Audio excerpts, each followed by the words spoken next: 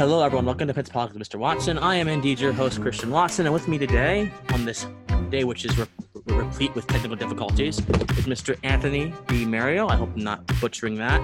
He has recently written two very interesting articles in both the Orange County Register and the American Conservative, and he has also been a contributor to the program before. Well, not contributor. He appeared on the program before, talking about individuality and I forgot exactly what the details of that essay were, but it was a brilliant discussion. I encourage you to go back and listen to it. Anthony, how are you doing, my friend?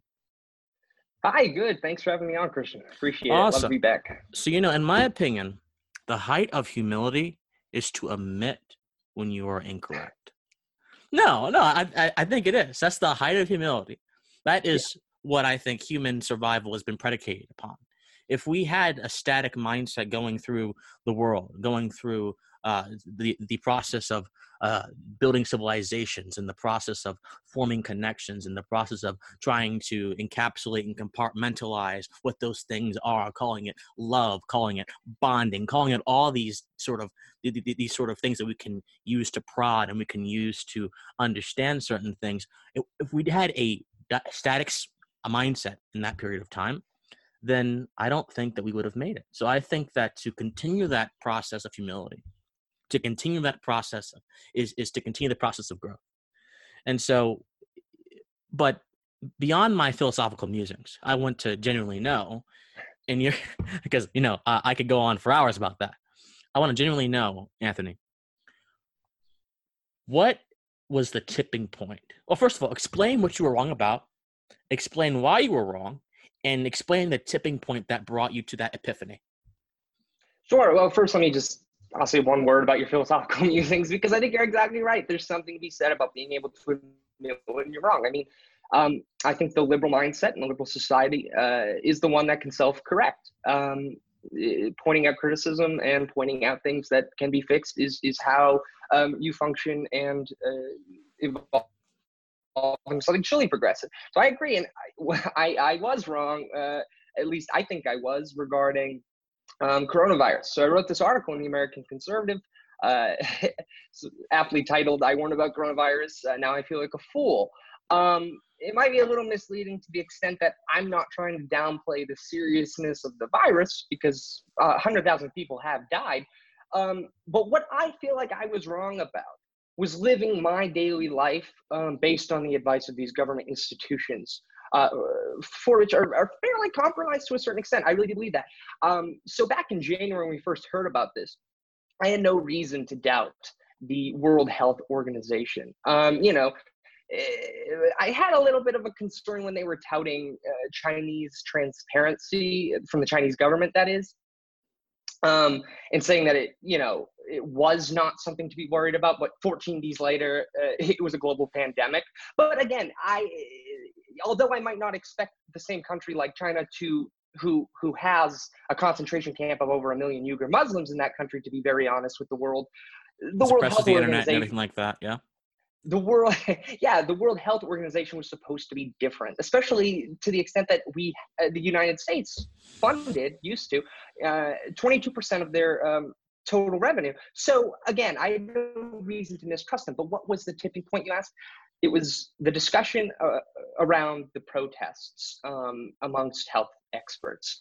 And it felt like gaslighting, because to hear health experts and journalists at very prominent magazines and institutions in the same breath tell me Georgia is experimenting in human sacrifice, but protesters shouldn't even consider the risks of coronavirus into consideration before joining millions in the crowd. That is, if we went from shaming people who were out in the streets to shaming people who wouldn't join.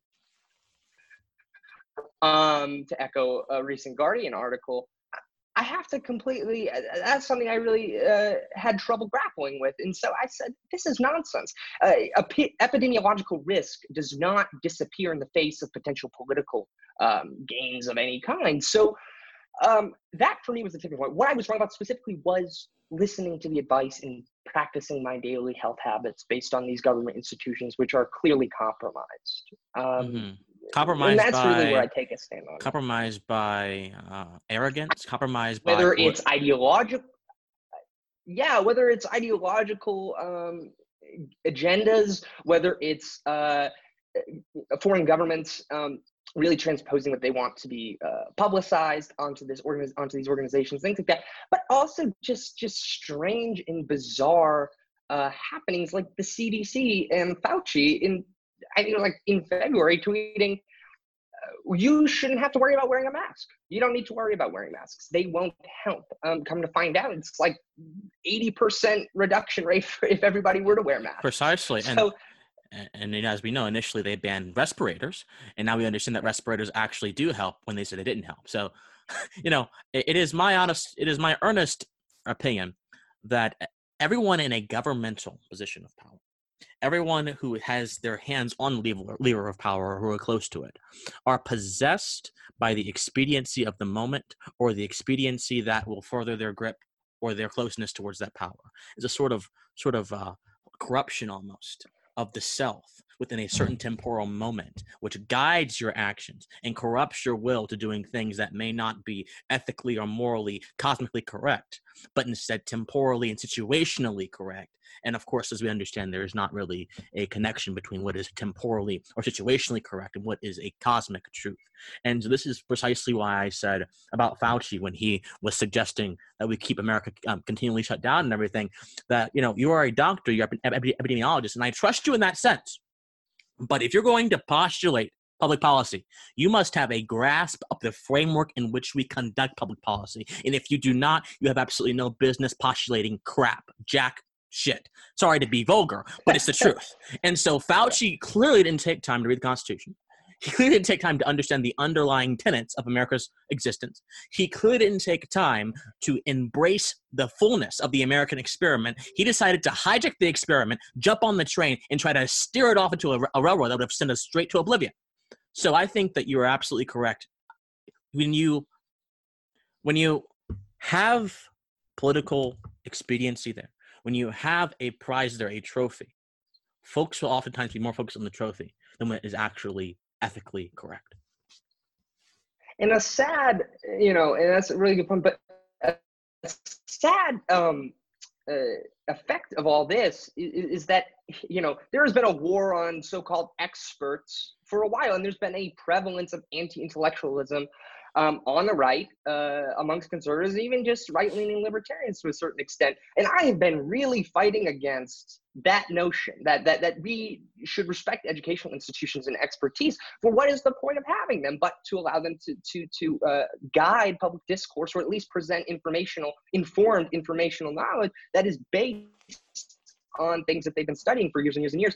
And now this is just a perfect example for everybody who wants expert credibility to be lost, because in some way it should be lost in this. I mean, it's their own doing. And you see the news cycle when Trump had restarted his so-called MAGA rallies. Everybody was right back to the headlines we're reading, despite coronavirus, and of course, how can you blame, whether your political expediency aside, how can you blame people for supporting and going to those rallies when just weeks before it wasn't even worth considering coronavirus as danger when protesting for other political causes? Of course. Again, and this has nothing to do with the political content. This is just, as you said, health advice, policy advice, or not. It's either the virus is dangerous and deadly, or it's not. It can't shift with the tides of ideological fervor. Oh, yes, absolutely. And when you mention fervor is fickle. Fervor is fickle because it is a certain circumstance is what produces fervor, a enhanced, heightened circumstance. And as we understand, all circumstances are fleeting.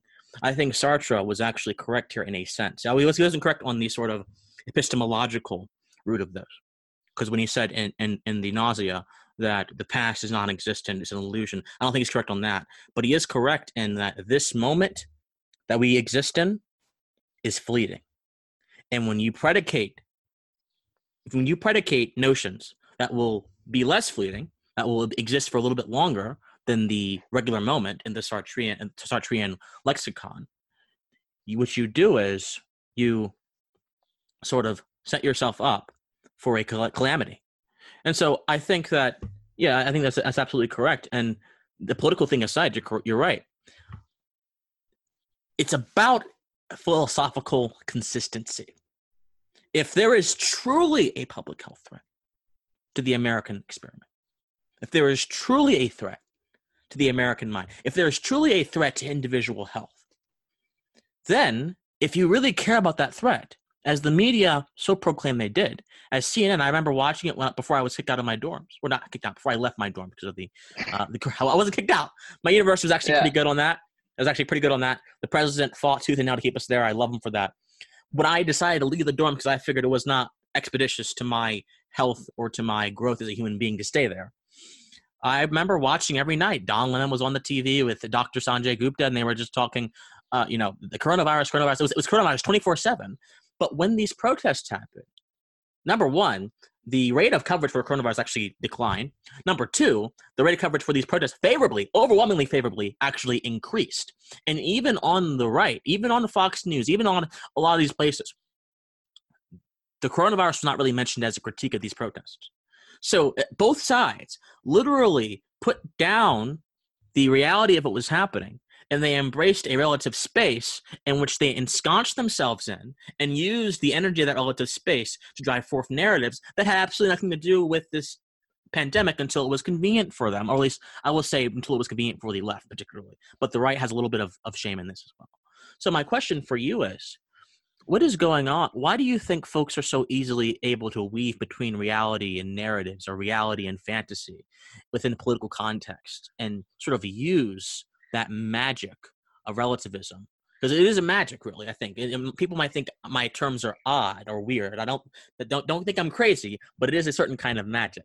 Because magic in the traditional sense, if you were to understand the ancient text of Wicca, if you were to understand all that stuff, is simply imprinting your will upon reality and shifting the tides of the universe. So in a sense, these people are engaging in a form of magic when they shift the tides of the political universe. Why do you think that is so easily and so little absconded and admonished by people in our current political context? Well, I mean, that's honestly a loaded question, but I think yes, that it is. We're talking about, I mean, yes. You could probably write a fairly long essay, if not a yes. chapter in a book on this. But my quick bite answer would be something along the lines of considering what politics is in its current situation. So, of course, politics kept completely neutral and kept and conflated with ethical judgments. That is, if you believe in X policy, you're also proclaiming a moral instantiation. Mm-hmm. So that is, you hear Bernie Sanders talk. I think this really has to do with this conflation between politics and morality. You hear Bernie Sanders talk about, it's immoral to not have universal health care. Right. And anyone who opposes this universal health care policy is immoral. And I think that that's just a category mistake, because when you hear, for example, let's just take an example of climate change. That's another moralized topic. If you could, let's suppose person A wants to ban all fossil fuels to and impose, something like the Green New Deal, but they want the government to do it, and they want it to be a top-down implementation. And then person B says, yes, there is a climate issue, but I want some sort of market-oriented solution to this. It's not that the person who disagrees with the Green New Deal proponent is immoral. They both actually value the same thing, that is the health of the environment. And the value statement is the same. The value statement is the same. Yeah, exactly. And it's just different ways of approaching that. So again, to say that your political enemy is your moral enemy is a complete category mistake. And again, when you make that conflation, though, however, it's all about moral superiority and moral power. So what does that mean? That means narratives, especially political ones, are about dominance and power. So of course, if these health experts are reviewing what is a protest and focusing solely on the political contents of that protest and happen to find that protest righteous, like many, many people do, including myself, to say that they shouldn't do that for even health risks, in fact, the risks that they as experts are supposed to observe, would be to cede ideological and political power, because to oppose it would be ethically compromisable. So again, I think that is my shorthand answer as to how these ideological narratives can infiltrate epistemological ones, or just truth value policy. So I think that's my answer. The conflation between politics and morals. There's something deeply connected between the two, no doubt. But to say they are the same, again, I think is a category mistake. Well, absolutely. It's because essentially, I would say that the undergirding, the principle that undergirds most political discussions, especially most political ideologies, are value statements, right? So the idea of positive rights, which the Democratic Party postulates a lot, and sometimes Republicans postulate a lot, that undergirds a sort of society, a sort of allegiance to society, sort of allegiance to utility, almost, if you want to talk about pure ethical values. Because these things, these sort of by voting, women's rights, all these positive rights have a certain utility towards them that supposedly improves the greater good. So at the very bedrock, the nadir of political formation, I do think that there are certain constants, there are certain ideas, but of course on the surface, when we're talking very surface level, because Bernie Sanders saying that you're immoral if you don't support universal health care is an incredibly shallow statement. I should actually qualify. I mean, single payer health care, because I think everybody wants universal health care. Well, single payer, yeah. Everybody wants people to be covered if possible. I don't think there are many. I would say the vast majority of people wants to see a society in which individuals who need medical care in a position able to achieve to get that medical care. However, sure, Bernie Sanders holds single payer as that solution, and let's say someone on the right probably holds a market-oriented solution. Again, different solutions, but they both value the same thing. The same value statement, correct. These are political enemies, but not moral enemies. So the shallow waters kind of obscure the true intents of these people. You think the shallow waters of politics kind of obscure the true intentions? Yeah. Well, I mean, it's in part probably deliberative. I mean, if you can make your political enemy a moral enemy, there's great power in that. Again, so to a certain extent, it's.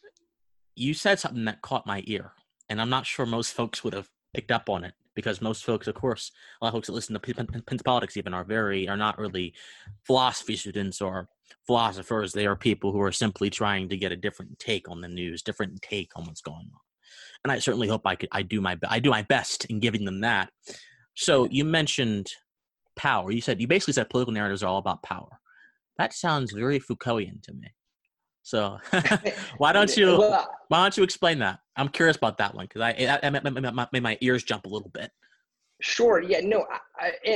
What I was trying to say was political narratives are only about power once they are conflated with ethics, because I think, again, there you go. That's where they are. So that's why, and I think that's a common theme today, at this conflation between politics and ethics, and that's why we see these power politics playing out. Okay. So the claim wasn't that politics period is. So, I mean, to a certain extent, call it Foucaultian.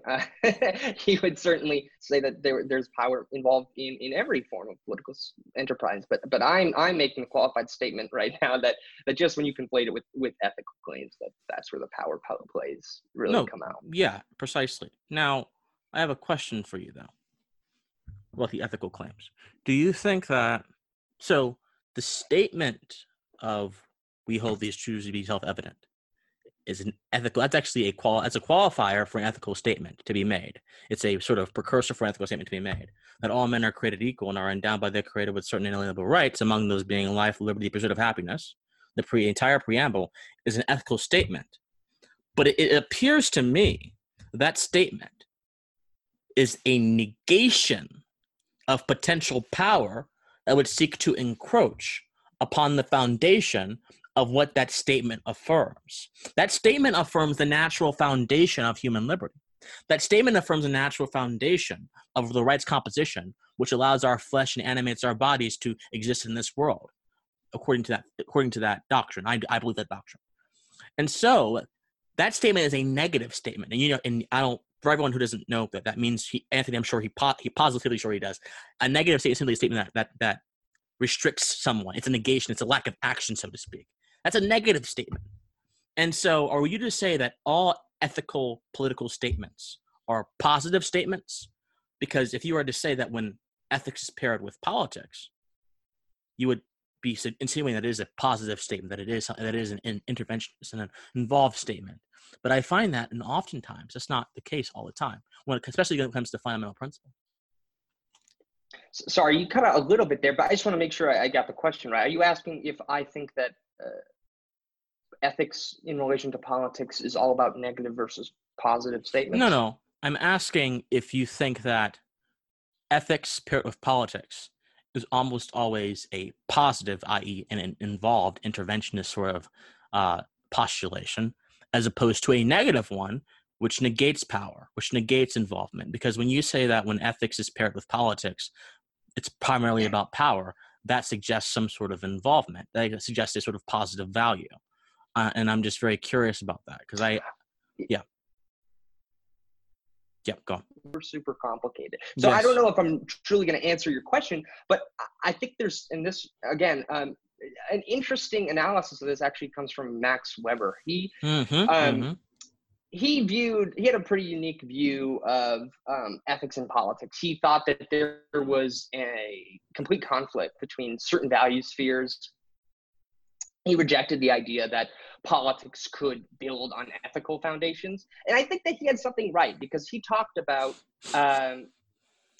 politics as having two different types of ethics. There was a ethic of conviction and an ethic of responsibility. Now, whether you agree with his analysis of those two, even taking the terms on their face, I think there's something interesting to that, because there are convictions that each of us hold, I'm sure, right? And then there are responsibilities by which we get from living in a society. Most people would agree with those two very basic claims, that even those who are only in favor of negative values would say, yeah, I have a responsibility to not harm my neighbor. Okay.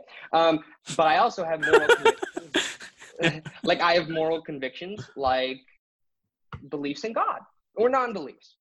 Again, those two things I think come into conflict a lot. I think Max Weber was absolutely right. I think that you look at any type of, the LGBT Q plus issue around bakers baking gay cakes. That's a perfect example. Baking gay cakes.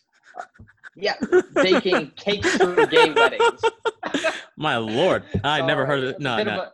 Freudian, that's some sort of a slip. But I will tell you, but what I mean is, as that being a good example of what I'm talking about, is that the baker clearly has convictions, right? Yeah. And so does the couple who wants to buy a cake. They both have their own personal convictions. And then there's supposed to be this overarching ethic of responsibility that's supposed to sort of mitigate conflicts between those convictions. But I don't think it does a very good job at doing that, because we have a different, I think that nobody, on the one hand, people would say that that's discriminatory, and I have some sort of, and he as a baker and a member of society has some sort of responsibility not to discriminate against me. And that baker has the other version of that is, no, I have my own personal convictions, and you have a responsibility not to violate those convictions, just like I wouldn't violate yours. So again, I think that that's a pretty good way, and this is a super rough sketch. Again, this is just podcast off the top of my head bites on what I'm thinking about this. But when I think through these issues, I think it's a good way to understand the way that ethics interacts with politics, that ethic of conviction, that ethic of responsibility. Right. And I do think that, and as you said, it's a very rough sketch, because there's a lot of considerations about this, especially when you get into deeper political theory. There's all kind of theorists and philosophers that postulate certain ethical systems that do so from a sort of deontological view, from a consequentialist view. It's a lot of stuff. And we haven't even mentioned virtue ethics and the virtue ethicists that are currently in American politics and academia trying to push their idea. We haven't even mentioned that. So there's a very, very, very, very, very, very deep sort of ocean of knowledge. But I think you have answered my question in part, at least for the purposes of this podcast. You have said no. You have. We can forward this conversation. The cosmic question is obviously still out there. It's probably not going to be solved by us. It's probably not going to be solved by us, because it's certainly. It's something that I grapple with personally as well. But the answer seems to be that yes, there is a mixture within ethical political thinking of positive and negative values coming into conflict and forming opinions and forming actions and motivating certain things to happen. And that for now, that's a fine answer. because for now it is. It is for now. It's a fine answer because it's. I think it's number one. I think it's observable, and number two, it kind of gives people a dynamic sense in which sort of a dynamic incubator in which political action can be conceived, which can make people feel, which can sort of break the more shallow surface of this dichotomy, which would manifest in the form of Republican and Democratic parties. The party system itself is a sort of shallow form of the conglomerate between ethics and politics, I think.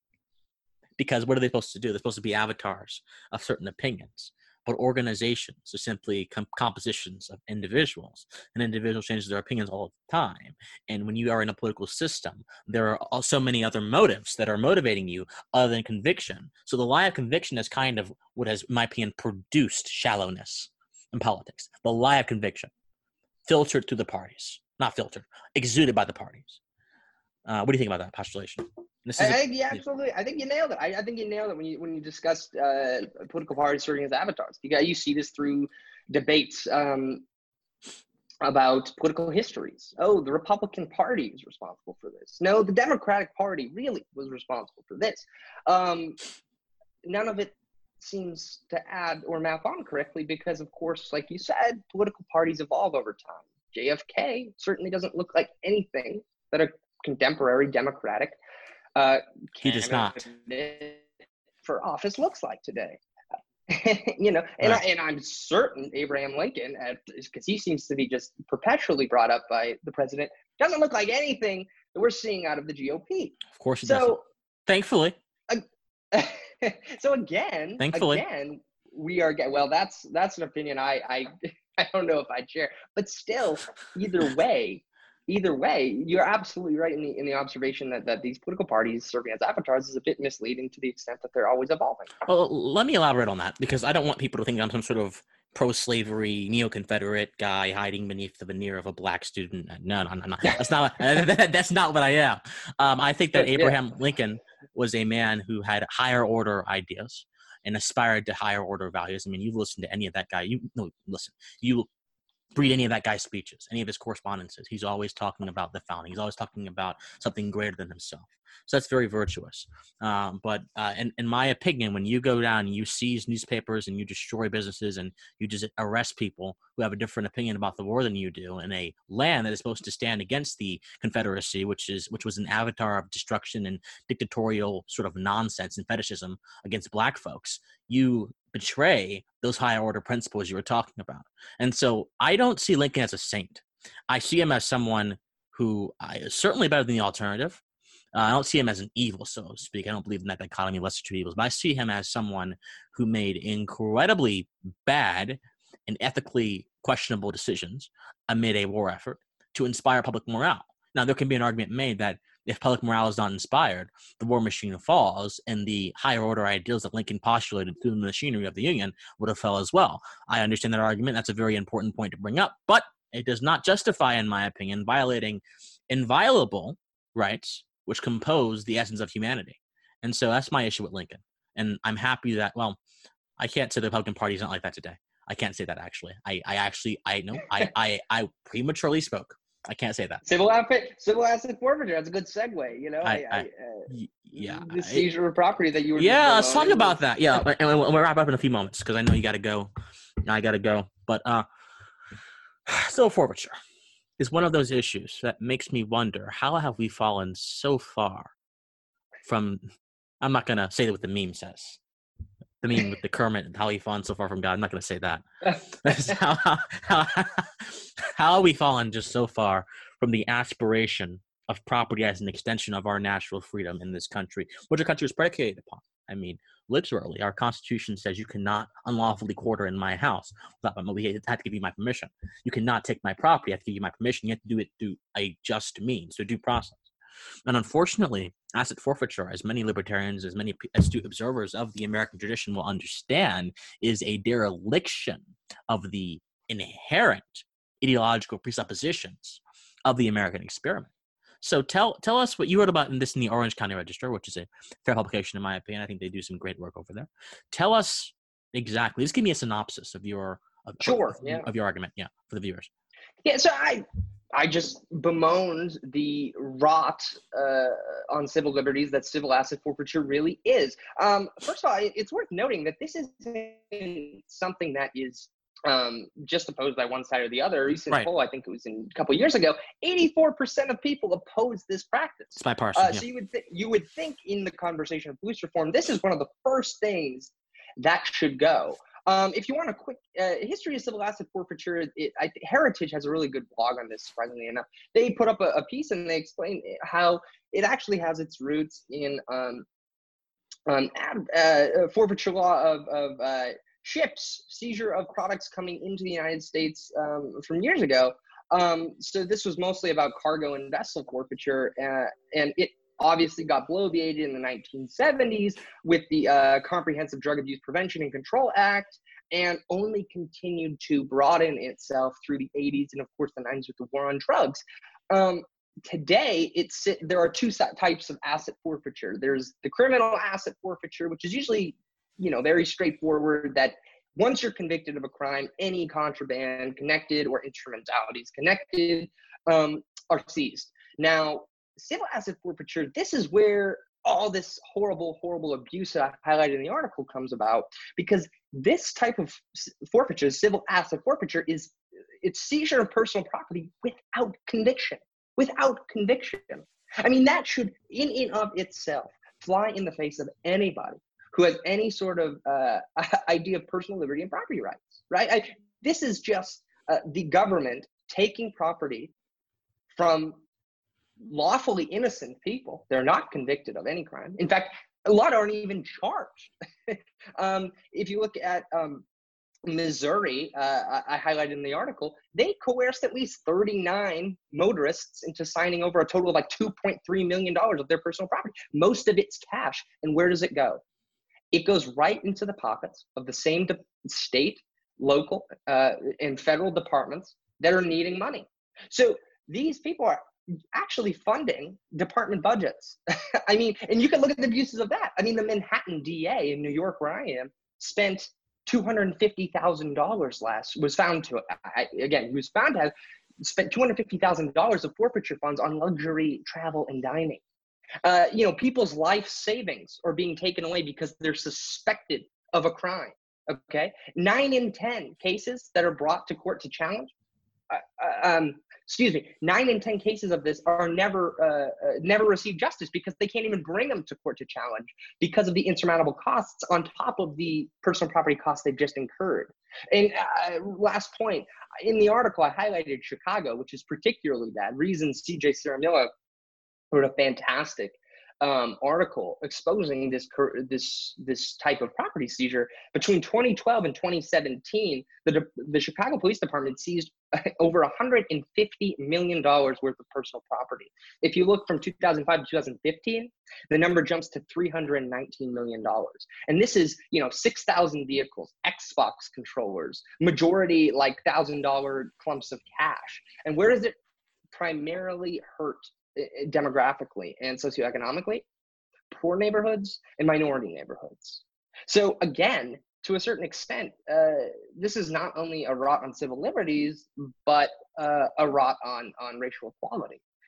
So this is really just a horrible practice, flat out. So that's sort of my quick synopsis. Right. And in my opinion, I think that the deontological claim, for folks who don't know who that is, deontological is simply as it relates to ethics or rules, as it relates to like sort of established concrete principles in a very simple way. Principle and consequentialist, circumstance or effect. Principle effect, sort of a dichotomy there. The deontological claim that it is a violation of civil liberties is much more resounding to me, because the rot on those things is quite literally a rot on the human condition. Liberty, in my estimation, is the vector for the human condition to flourish in the natural world. And so when you rot liberty, you rot life. When you rot life, we die. And death is a natural part of life, but it's not when it's premature. So I mean, when it's premature, it's a kind of an aberration of the natural order and the natural laws, so to speak. But I do think, for messaging purposes, pushing civil asset forfeiture as a race issue may have some merit. Although I do think that it ultimately takes away from the power that the more deontological approach would have. What do you think about that? I mean, I think this is just a pretty factual claim. I mean, you hear this talk a lot, but this civil asset forfeiture disproportionately affects minority communities. I mean, that is just, indisputable. What you want to do with that information, so do with what you will. But to bring that up, I think it's important to at least understand how this works and how really it plays into the broader conversation that we're having today about police reform, which is largely seen as a racial equality issue.